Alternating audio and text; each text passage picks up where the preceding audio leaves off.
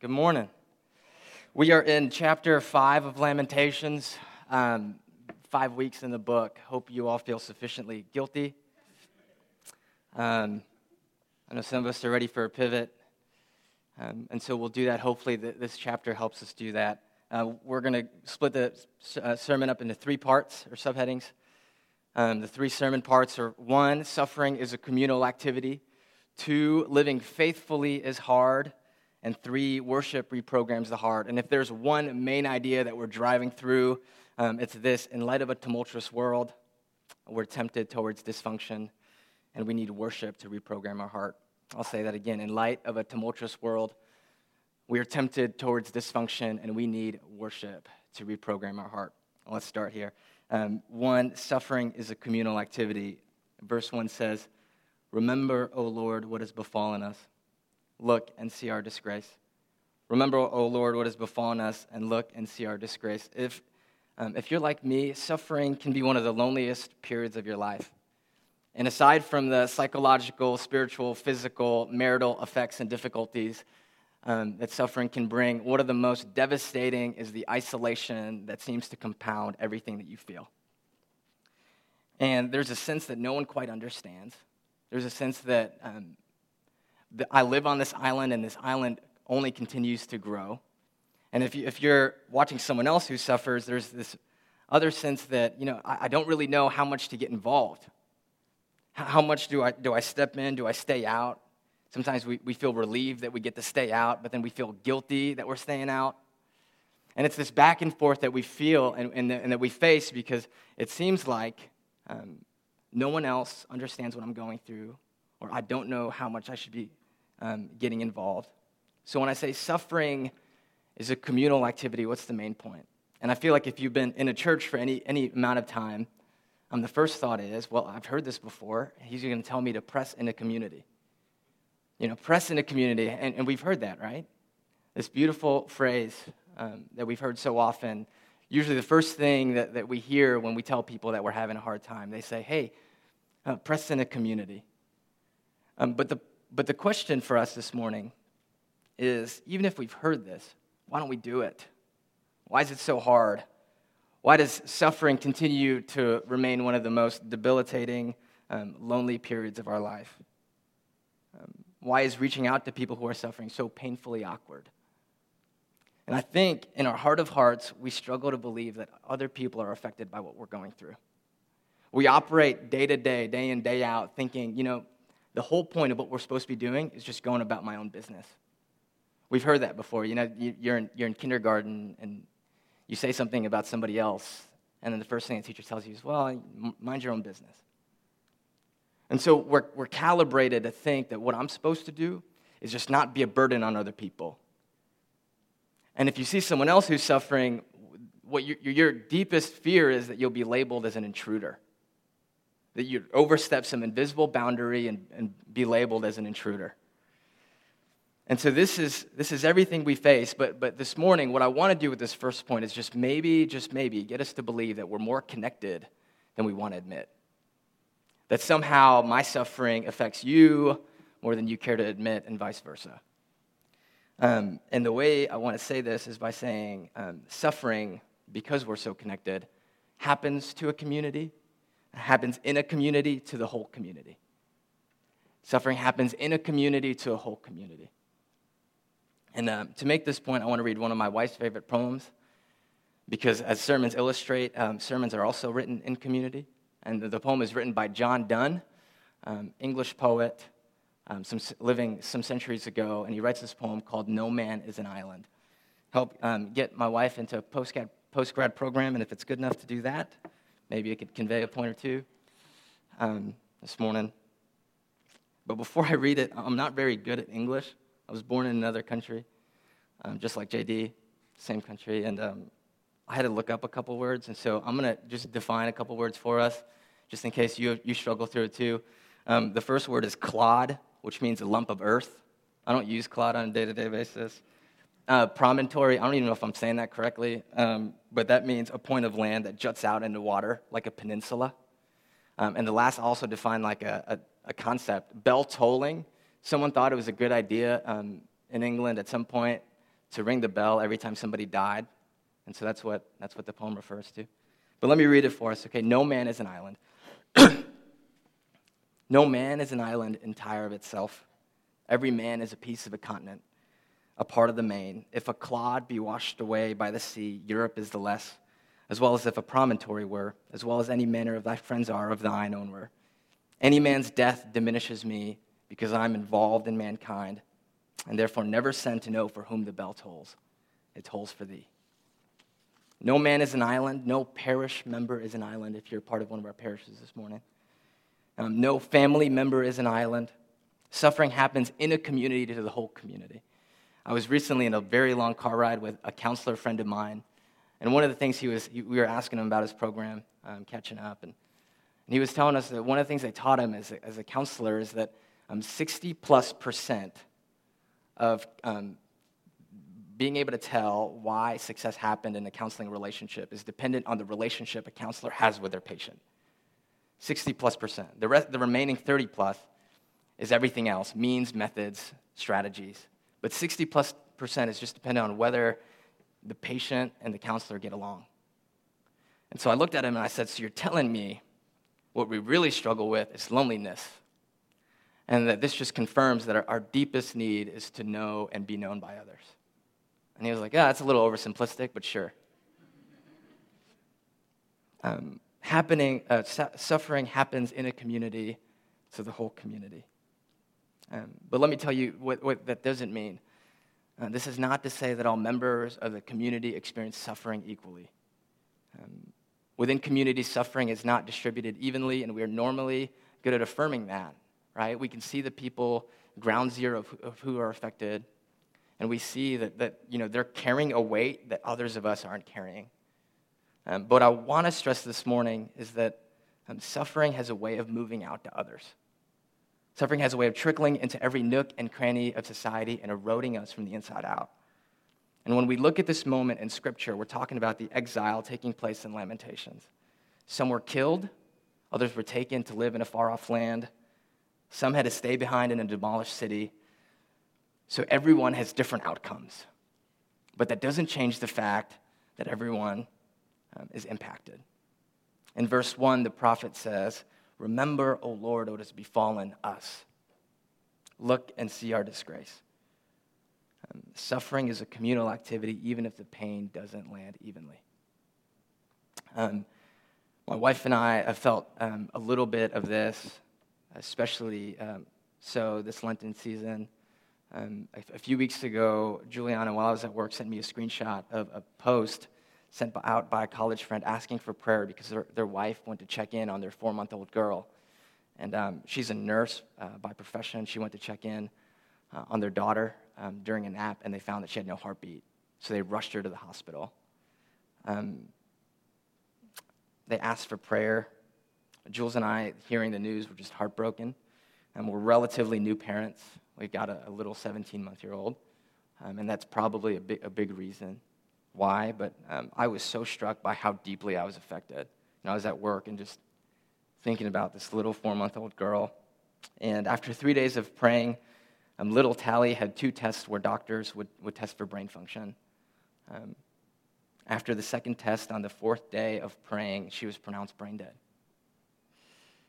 I spend my days working in construction, and so I'm just walking through these vacant units, and I close one of the doors of the vacant units and just beg the Lord to bring this girl back to life. We joined by so many who are heartbroken by the news. They live in Kansas City, and the trauma just exploded out because suffering is a communal activity. I reached out to a doctor friend and I asked her, I said, hey, in medical school, did they train you about how to deal with this sort of regular heartbreak? I mean, you see this all the time. Like, how do you deal with it?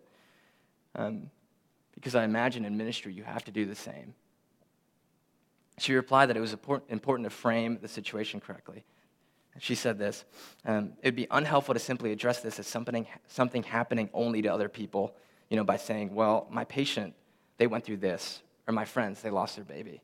She said it would be unhelpful to do that without recognizing how the event rocks your world in perspective. It doesn't allow you to see how big and impactful the event is. And this prevents healthy grieving, processing, and resiliency building. And she says, I think it's something we don't do well in Christian circles because it's hard to say things God allows for us are traumas. But that's a part of the story. So this morning, there might be a story that you need to allow yourself to be a part of. To be able to affirm that you're deeply affected because as you look out into the world and see the heartbreak and devastation and physical difficulties of other people, you're asking, how can God do this? And we allow ourselves to be measured and regulated by how we interact with other people's suffering. But this morning, maybe, just maybe, we have to enter in. The genius of Lamentations is that chapter 5 takes the communal impact of trauma seriously. Its structure is a little different than the first 4 chapters. The first 4 chapters have interjecting voices. They're structured as acrostics. And it's all about the thoroughness by which every piece of the trauma is laid bare before the Lord. The 5th chapter is a little different. The 5th chapter, there's one voice. There's a prophet speaking on behalf of the people. And he's speaking on behalf of the people, and it's structured as a communal complaint, similar to the communal laments we find in Psalms. And what you see is that even in ancient and Greek and Latin manuscripts, they designate this poem, this chapter 5, as a prayer. So what we have in Lamentations is an affirmation, and in many ways a counter to the communal trauma that the people are facing, and they face that, and by ending in a corporate prayer. There's a communal trauma, and they face it with a corporate prayer. And for the sake of our own grieving, processing, and resiliency building, we need to believe that suffering happens in a community to the whole community.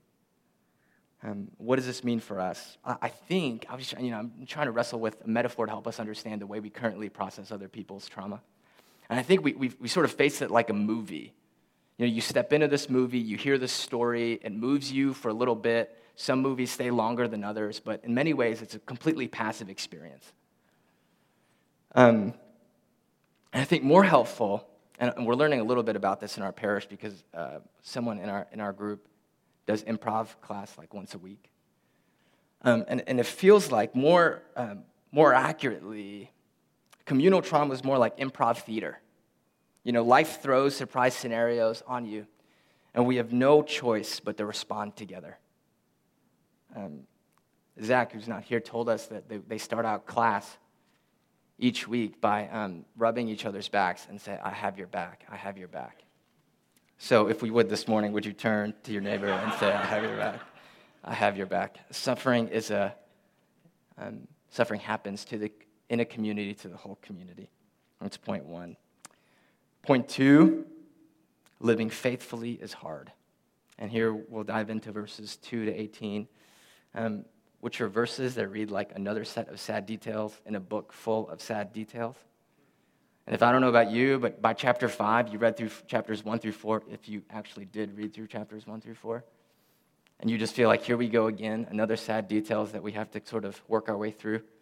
And the danger is we start to feel a sense of compassion fatigue. You're like, man, I felt bad for you in chapter 1, really felt bad for you in chapter 3, but, chapter 5, we've heard it all. But what happens if we sort of gloss over the details is we miss the ways that the Israelites really struggle with the same things and worry about the same things we struggle with. And these are the 3 things that they struggle with, that we struggle with. 3 things that they worried about, okay? 1, physical security. 2, financial hardship. And 3, social humiliation. Physical security, where do we see that? Chapter 2 says, our inheritance has been turned over to strangers, our homes to foreigners. Our inheritance has been turned over to strangers, our homes to foreigners. The question is, what is the inheritance? The most obvious thing that the inheritance can be is the land. Given the setting of foreign invaders into the land of Israel, you're sort of like, okay, this inheritance that's been taken from us is the land. When I was in Israel for a summer studying biblical lands, our professor mentioned to us over and over and over again, if you want to understand the story of the Old Testament, you have to understand 3 characters constantly at play. And that's God, that's people, and the land. And you're thinking, well, God, people, I understand. I could see that in the text, but why the land? And the land is important because the land greatly influenced human interaction. Land shaped home construction, which influenced city layouts, which dictated lives and interactions of the people. This is not unlike what we see today. For example, in regards to leisure, the Texas ranch is much different than the beach house in South Florida. Activities, attitudes, and outlook, all of which contribute to identity, are shaped by the physical land and its location. I have lived in both places, and they are very different. The people's outlook and worldviews, what they get from these locations and leisure activities, is much different. It's because the land has a shape on the way we interact. But why did this land matter to the people? For Israel, their whole narrative in the Old Testament centered on the Lord giving them this land. If you go back to Exodus 32, there's this golden calf incident, right? So Moses leads the people out of Egypt, and they're in the wilderness. And Moses, he's gone for too long. He goes up and speaks with God, and him being gone for as long as he's been gone, the people start to get jittery. There's something about the silence, not being able to know what the Lord is saying. It makes them jittery. I think there's a sermon there somewhere about, not hearing from God. But in Exodus 33, the Lord is angry and pretty much tells Moses, and I paraphrase, I promised to give you the land, and I'm good on my promises, but I won't go with you. And that devastates Moses. He has the most beautiful monologues where he pretty much says, Lord, if you don't go with us, don't send us to that land. The land was an intimate part of God's relationship with his people. It's something that he promised. But what I want us to see this morning, this land wasn't a particularly easy place to live. I know we're thinking, well, like milk and honey, isn't that the whole point? But if you go there and if you look at a map, one of the things that's the most interesting about the land, the Middle East, right, Tara, is that its location. If you look at a map, you'll see how central of a location the piece of land is and was. It sat in the middle of some of the world's primary trade routes, and over the centuries, this small Israelite kingdom sat firmly between some of the world's greatest civilizations the world has ever seen. Egypt, Assyria, Babylon, Persia, Greece, and Rome. Compared to the world's greatest peoples, this tiny Israelite nation should have had no shot at the most central real estate. The only reason they were there was because God intimately said, I will place you here, and I'm good on my promises. If you look at a map, it's striking the way that it just sits in between some of the biggest continents. But every day they look out while they're in the land, and they know there were large kingdoms eyeing their territory. If you read through the Old Testament, there's constantly fear about Assyria and Egypt.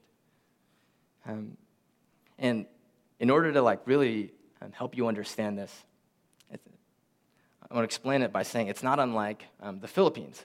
So me and JD, we're from the Philippines. We're both born in the Philippines.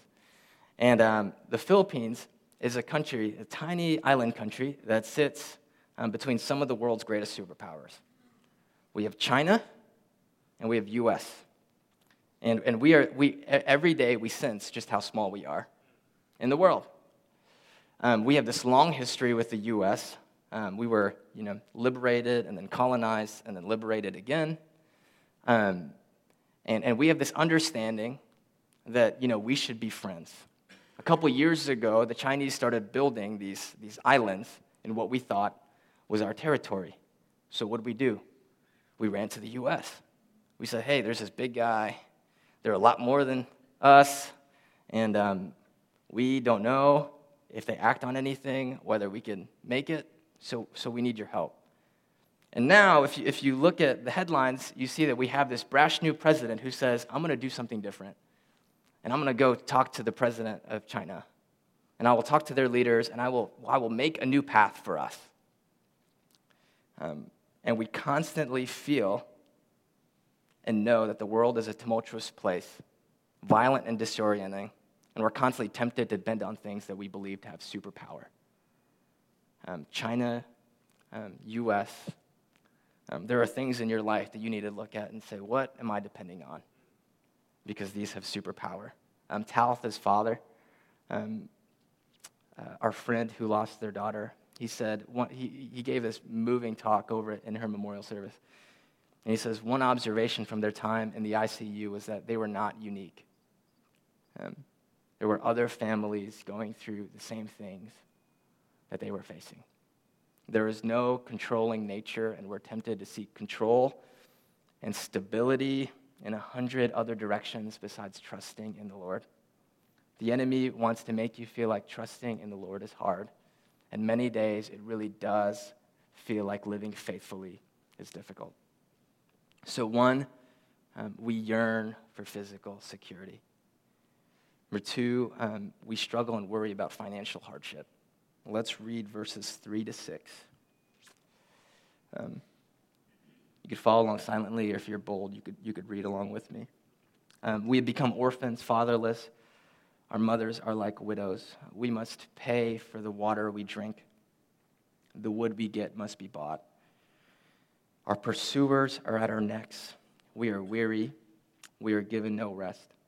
We have given the hand to Egypt and to Assyria to get bread enough.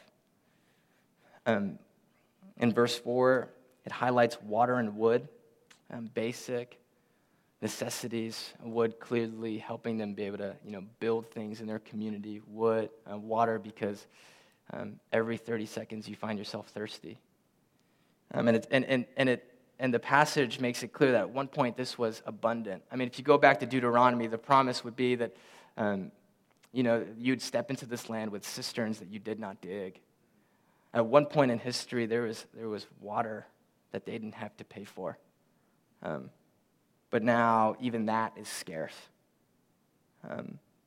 In verse 6, you see that they're deal-making for staple foods. They're deal-making with superpowers just for staple foods.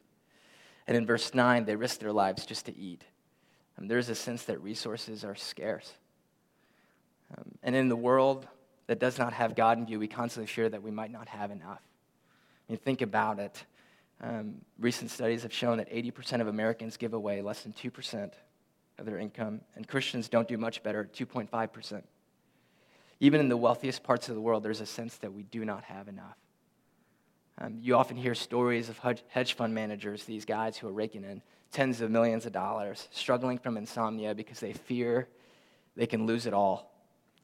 There's a constant sense that everything that they've worked for can slip. We're making more money than we've ever made, but still feel like we're not getting ahead.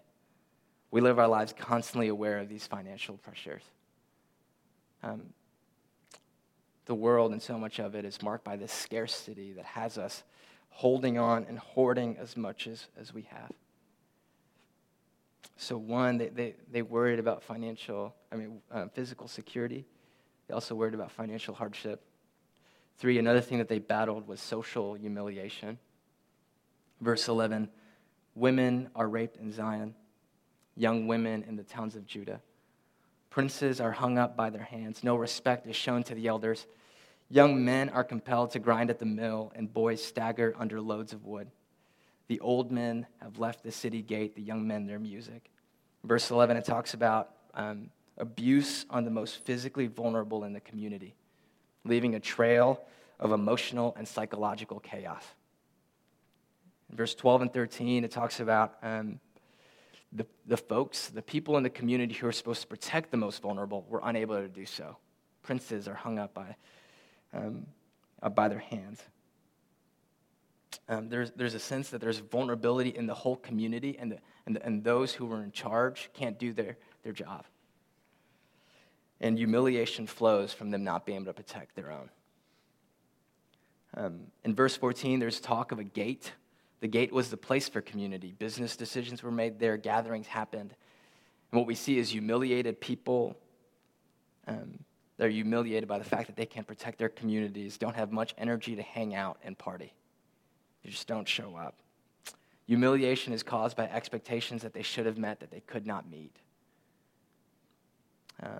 And we fear that this same sense of social failure. There are things that we expect ourselves to do because society tells us this is absolutely the bare minimum. Protect, those who we call our loved ones. Provide for them. And often when we can't, it feels like tiny deaths. So 1, physical security; 2, financial hardship; 3, social humiliation. But more than individually, just imagine what happens when you put together all these people who are constantly afraid of these 3 things. When we all individually struggle with these insecurities and we come together, what we could do is we have a way of multiplying these fears and dysfunctions. You think about it, Israel wasn't the only community in the text. Babylon is in the text as the actors of this great violence. And Babylon, afraid of being humiliated by smaller nations, desiring more resources, imposes their violent power. Communities have a way, because they feel these deep insecurities, to multiply our fears and dysfunctions. The pain we see in this world are from broken people passing along and playing hot potato with the pain that we've experienced. I'm in this book club with other Sojourn members. I'm reading this book called The Warmth of Other Suns by Isabel Wilkerson.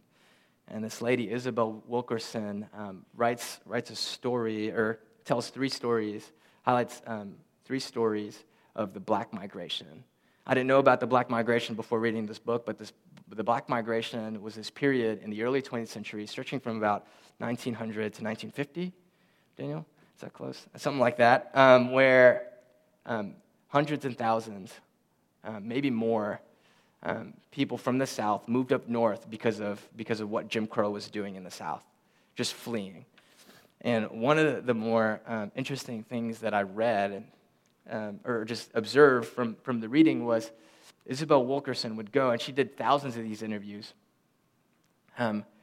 But she'd go to these folks in Chicago who'd moved from down south or New York or L.A., and they would all start by talking about the trauma that they saw their families, their parents experience. Right? So they've observed something, and it's the main reason that they start making their way up north in order to not be a part of it. You sense that even as they're talking, and this is centuries later, they're doing these interviews 50 years later from when they left, but there's still a sense that the trauma that their communities experienced generations ago is still a part of their narrative. And we talk about what happens in inner cities and in these different parts of the country, and you start to see, well, maybe it's just trauma being acted out. There's still something that they carry, imposed on them by the communities that they came from. And this isn't much different than what we see going on here and now. I mean, if you turn on the news at all, the things that are talked about over and over again that motivate so much of our country's discourse at this point is border security. There's a fear of economic loss, and there's a sense and anger about perceived loss of our international standing. We're humiliated. And this is the place where we act out from. For the Israelites in the text, the trauma of the exile and loss of the land shapes the corporate hope that they have. They look for a Messiah who can restore their land through a physical conquest in order to redeem their social humiliation. And their memories of being taken over by Babylon is a key reason so many of their descendants in the New Testament totally miss out on the boat on Jesus. What we see here is our insecurities can be the reason we miss out on the King and his kingdom. If we live and allow ourselves to be trapped by our fears and dysfunctions, we can miss out on the King. And so here we go. And this is the last point. 1, suffering takes place in community. 2, living faithfully is hard. There's real dysfunctions that we face. And 3, worship reprograms the heart. Worship reprograms the heart. We'll start at we'll read verse 17, and then we'll jump to 19 and finish the chapter. Actually, verse 16, the crown has fallen from our head. Woe to us, for we have sinned. For this our heart has become sick.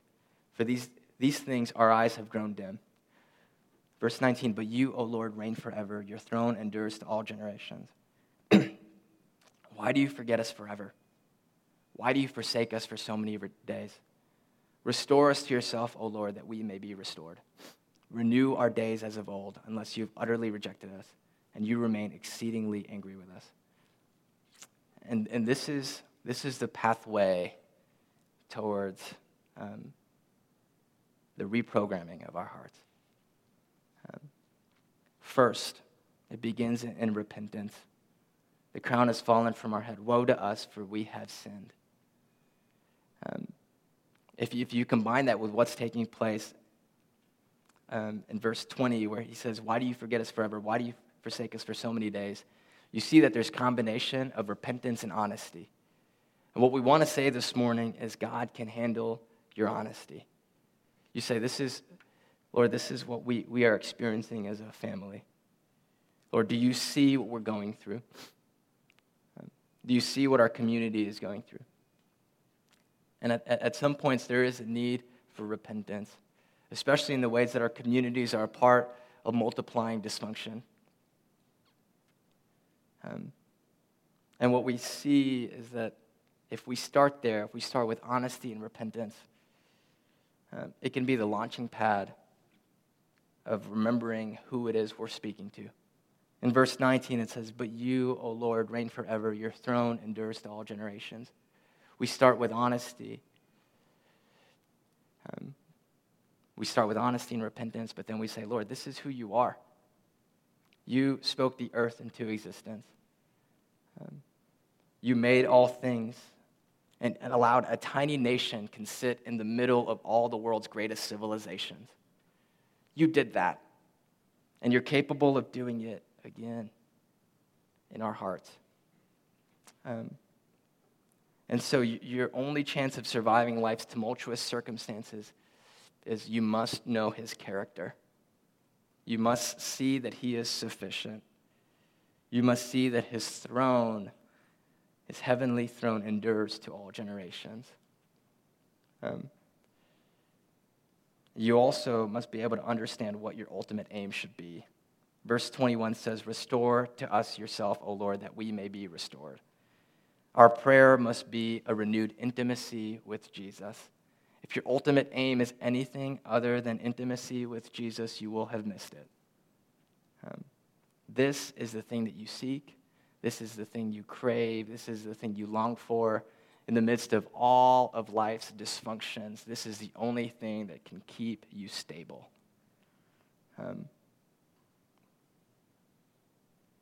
So honesty and repentance leads us to remembering his character, leads us to pleading for renewal of intimacy. But how is this possible? I know me, you know me. Lord, the Lord knows our communities. He knows that there's just deep division with him and with each other. How is this even possible? In verse 4, it says, we must pay for the water we drink. The wood we get must be bought. Like I said, the wood symbolized their fears and physical insecurities. It shaped their, the wood was a marker of the fact that they had just been taken over. And for 600 years, they were looking for a movement to get their land back. It's the one thing they craved.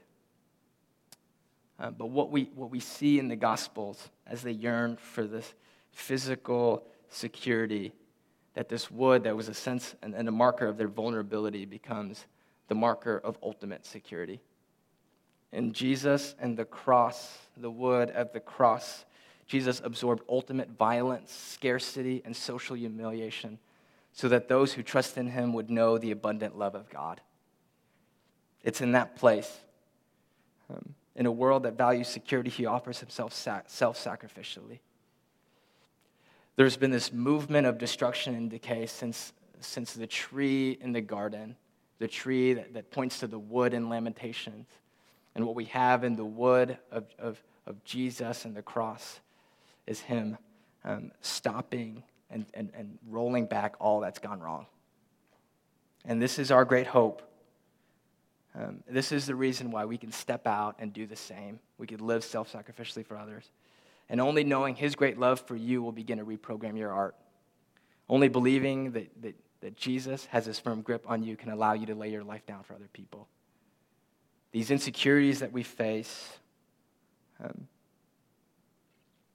in light of what Jesus has done, gets reshaped. What does that look like? A mentor, he's old now, but talks about when he got married, him and his wife went to New York City for their honeymoon. And at rush hour, they rode the subways.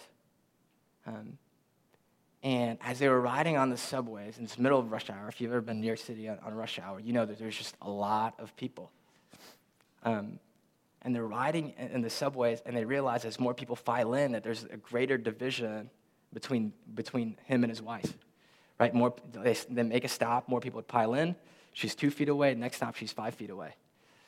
And they're just married, and he thinks to himself, wait, that's my bride. So what he does is people file in at the next stop, he starts swimming to her. He swims to her, and when he gets to her, he puts his arms around her. And now at each stop, as more people file in, instead of being further apart, they're pulled in closer together. The insecurities that we face, sensing them, are like people walking into the subway. They could be the reason that there's greater division between us and Jesus, or they could be the very reason that pulls us in much closer. It could be the very place where we feel his greatest intimacy, his greatest love for us in our community. And only a church so taken by this intimacy can be what the world needs. Only this church that believes so much that we could live from a place of generosity can be what the world needs. Only a church so taken by the ways of the kingdom, this counter-narrative, can counter the usual rules and regimes of earthly politics so that the world can believe there's something different about our Jesus. And this is the hope that we live into. Jesus has died on a cross, rewriting the narrative that we naturally fall into. And he says we can no longer have to live in fear of physical insecurity, of being able to, of needing to hoard in order to protect ourselves, of being afraid of social humiliation. We can live from a different narrative. In Lamentations 5, and this is where we close, there's this wood that symbolizes insecurity. Like I said, it reminds us of a tree found in Genesis that brought death and decay into the world. But at last, in Revelations, there's also another tree. The writer says that this tree that sits in the heavenly city with the river of life sitting below it has leaves that will be for the healing of the nations. We suffer in community, but at the end, so long as you trust him, there is a tree that heals all the violence and humiliation we, our families, churches, and neighborhoods have ever caused and or experienced. Our God is faithful to see us through. So let's press on together. Let's pray.